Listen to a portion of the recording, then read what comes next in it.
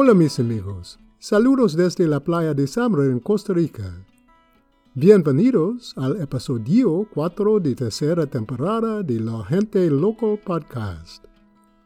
Hello everyone, I'm just practicing my Spanish as I'm in Costa Rica. Welcome to Season 3, Helping the Homeless of Local Folks podcast. In this fourth episode, we're going to meet some of the local folks who volunteer at the Corvallis Daytime Drop-In Center. Tiana, Pete, and John are three longtime residents of Corvallis who volunteer at the CDDC, and I want to let them do most of the talking about their work helping the homeless. To that end, I've combined clips from my conversations with them into four broad categories, which I will state at the beginning of each narrative, and then let them do most of the talking. To begin with, I asked each of them to talk a little bit about why they volunteer at the center. I would say what's led me to do what I do here is because my whole entire life I have cared for the city of Corvallis, and every single person that lives in this town is my neighbor, regardless whether they're on the hill, a doctor, somebody sleeping in a tent or under the bridge, they're my neighbors, and I love each and every one of them. Some of these people that walk through these doors are the people that I went to school with, and it breaks my heart that they're in the position that they're in, and I just want to help them. And then there's people that have walked through this door that have, when my brother had a stroke and was at a bus station leaning against it, they rode their bicycle by and thought it didn't look right, came back and called an ambulance for my brother. Those two gentlemen come in here quite often. I want to make sure that their needs are always met. It actually started about 11 years ago, and there was another program called Project Action, and where they were linking people without homes with people with homes in the community. That was the first thing I did. I was an advocate for one of the people, and that worked really well. In fact, he lived with us for a couple of years. And I knew about the drop-in center, and walking down the street right here on Madison one day, and Alita came by, and I just, out of the blue, said, Alita, I'd kind of like to take a look at the drop-in center and see if I could be a volunteer. And I did, and I've been working at least 2 days a week, 10 years.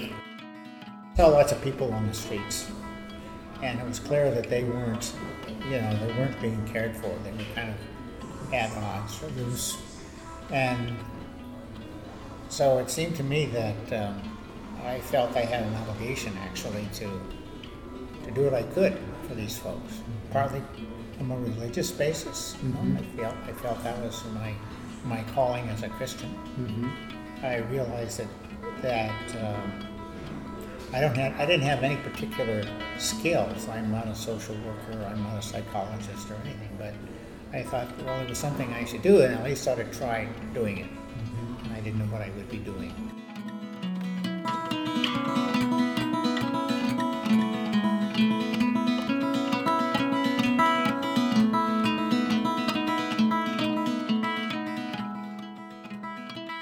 And what do they do to help people who come into the center? I do everything from the computer to the food to helping with issues that arise, behavioral issues. I do dishes. I unplug toilets. Anything that needs to be done in this building that I pretty much do as a lead person. I think if you're a lead person, you need to be willing to do everything, even plunge a toilet. Right, yeah, unplug a toilet, which is not what you would call a pleasant task. No.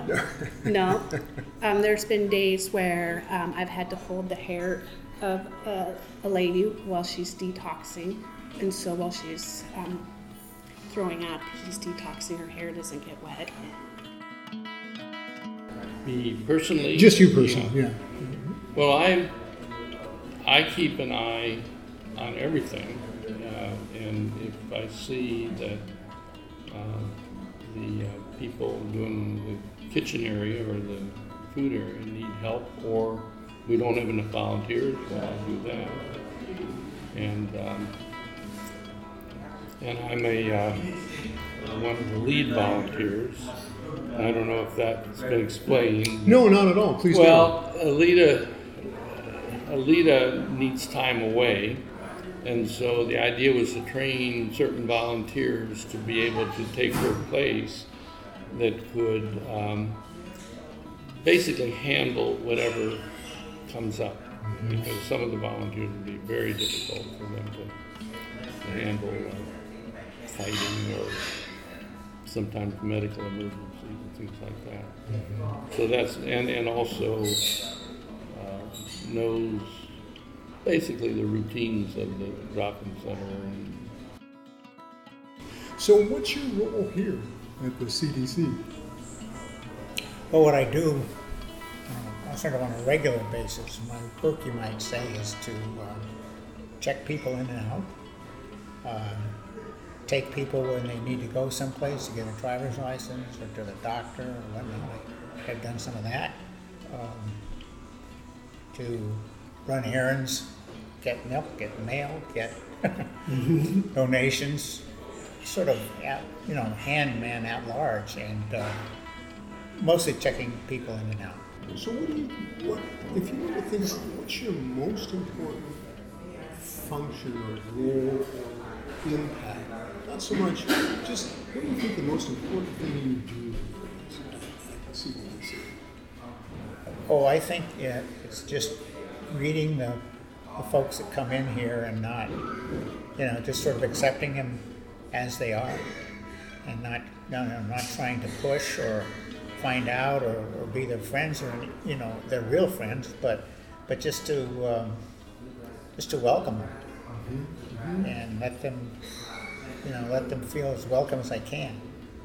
And I also think it's important that people who are volunteers here have a good rapport and a good spirit among them.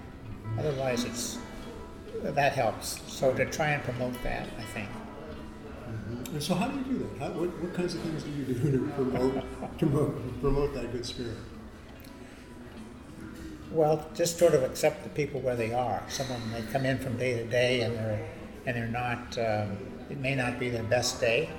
So just let that go and be as pleasant as I can. People come in here who've been drinking, who have all kinds of issues. Sometimes they're fine, and the next day they may not be so fine. We just sort of accept them day by day as they are.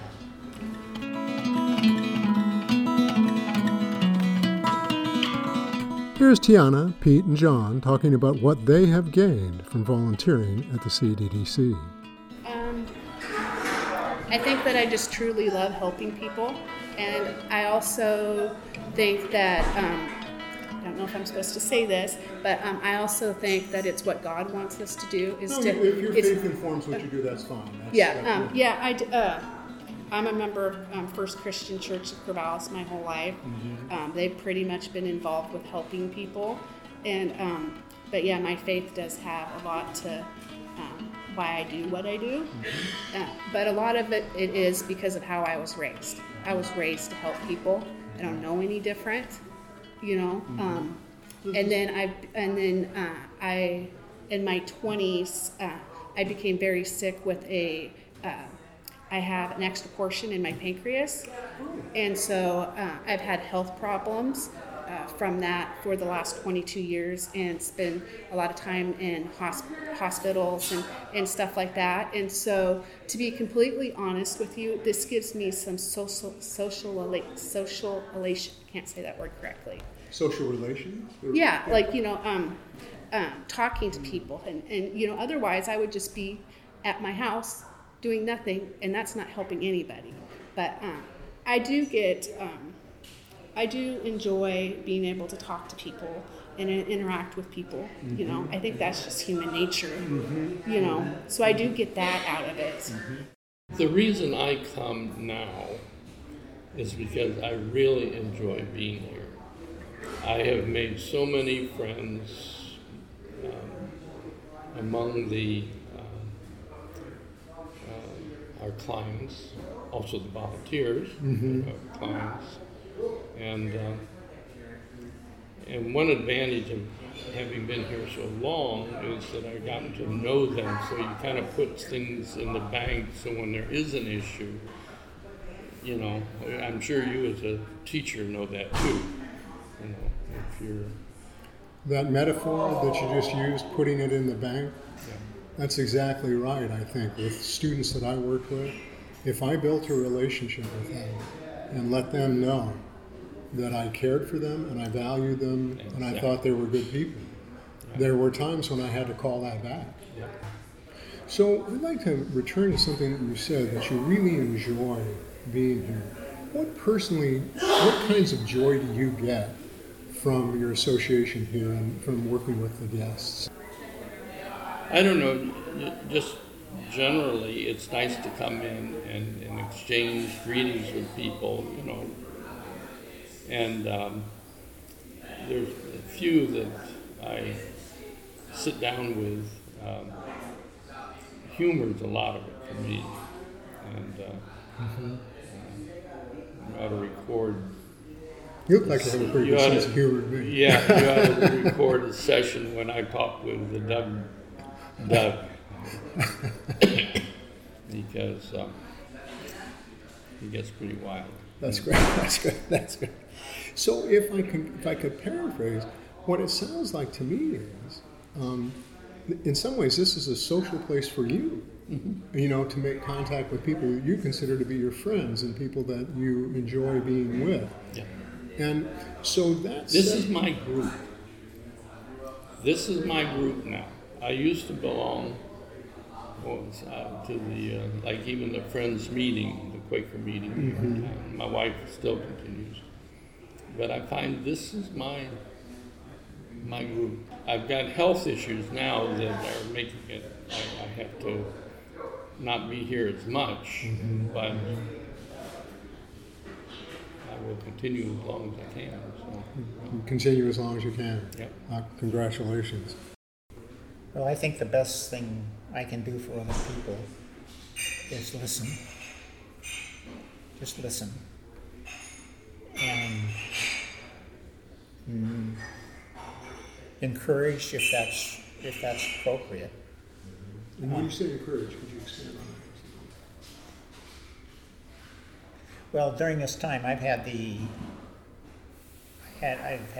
dealt with heart issues, a couple of them, and you know, I was so blessed. I just came through them fine, you know? And you know, it happened so fast that I didn't have time to worry about it ahead of time. But if I had thought about that ahead of time, I would have been a mess. But I didn't have to be. I didn't have to be. And I talked with friends of mine who have, you know, people my age, guys, friends I've known for years, and they say, I'm depressed. And so then they started telling me all about their family and their wives and all this good stuff going on. And I said, you don't have any reason to be depressed, which I don't know whether they do or not, but they sort of start to think about that a little bit. You know, oh, maybe I don't so much. And I have to do that with myself too. I don't know if that has anything to do with homelessness, but it's part of your work is, I think, one of the things that is interesting is to see what other people have to go through. Sometimes it does help. Oh yeah. You can say, hey, I got a knot. It's true. It's true. Yeah. I guess another thing that's just helpful for me is my kids really are supportive of all this. They're kids that have some, I would call it, social awareness, and so it's and my wife too. So it's fine. Go do this. You should do this. You need to do this. Yes.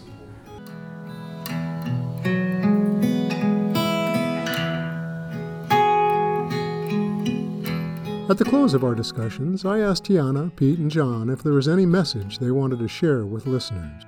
You don't know from minute to minute if something's going to happen to you. You could walk off this sidewalk and you could hit your head and you could have brain damage and you could lose your job, you could lose your house, you could lose everything that you have, and you could be on the street. And you're not able to ride a car because you have brain damage, but you can ride a bicycle. Do you want people screaming at you when you ride by? When we were on 2nd Street for a short amount of time, there was a lot of tension with businesses downtown. And I was going to my car, and one of the business owners had come up to me and was very, very rude. And I could have been very rude back, but I chose not to be. And I said, you know what, ma'am? I just want you to know that if your husband leaves you and you don't have his money anymore, and you have to support just yourself, because I know this lady very well. I know she's, and you have nothing. I want you to know that even though you are so extremely rude to all of us volunteers and treat us so badly, that if you walk through our door, we would hug you and greet you and feed you, and we would help you in any way get back on your feet, even though you say the ugliest things to us. Because you're a human being and you're part of this city, so we care about you, even though you try to stab us in the back and say mean, ugly things to us all the time. And she got a tear down her face and just turned and walked away from me. But that's simple. It's the truth here. So here's something that one of the I met Amy, so I think as a guest. Amy, I think her name is. She's a guest here, and I was talking to her, and one of the things that she said, and then other people, a couple of the other guests said similar things to me. When it came up very quickly, we were just talking, it came up really fast, was how hurt they are and afraid and damaged by people yelling at them. So they're on their bike, they're in the neighborhood, and somebody comes out and says, "Get out of here!" Or "Take your..." Yeah, I've witnessed some of that out on the street. Go get a job. Somebody going by in a pickup truck. Exactly. So, a question I have is, let's say you had the opportunity to talk to somebody who you knew had said something like that. Mm-hmm. What would you say to them? What would you? I would invite them to come down here and meet some of the people. Firsthand, meet some of these people and what they're facing. Mm-hmm. That would be my approach, rather than trying to explain or whatever. And I've done that a number of times. So would you speak to that? I would like, I invited at one point members of the city council a number of years ago. Come and spend some time. Over the years, again, Lita could fill in more on this than I can, but a few have, but very few, and from my point of view. And because as soon as I got to know some of the people here, that stereotype of the person sitting in front of the post office with a sign, just changed very, very quickly.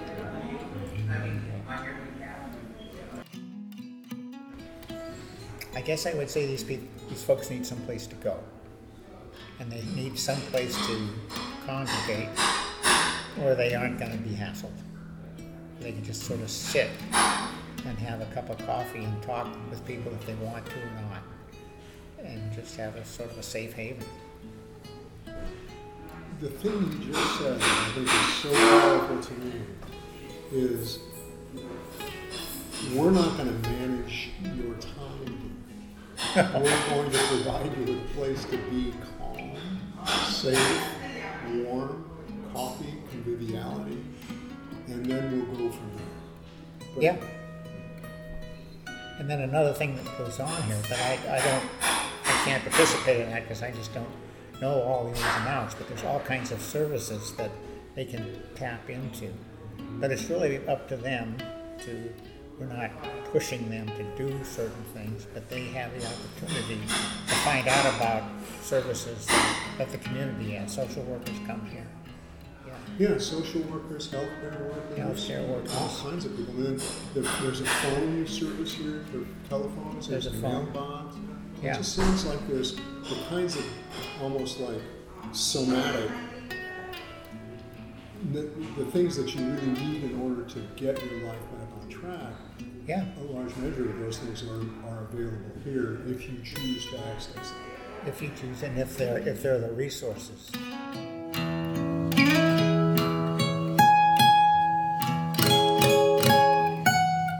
As I listened to these volunteers talk about their work at the CDDC, I began to realize they were putting into practice effective principles for helping others I had heard in my talks with hospice volunteers and gleaners.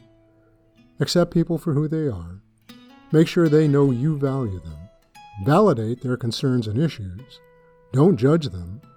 And offer services and help only when they are ready to accept them. Oh, and maybe celebrate the small victories like folks coming back every day to sit, drink coffee and talk, and not really expect anything more. Thank you for listening, and I hope you'll come back for episode 5, airing on February 1st, when we will meet Rick, the manager of Project Action at the CDDC. Rick was homeless for a number of years and is now providing needed services to help others as they work to change their lives and secure employment and housing.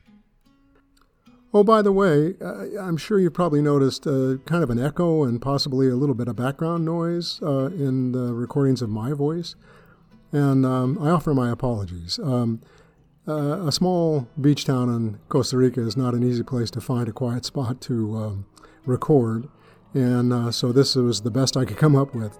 I hope you don't find it too distracting.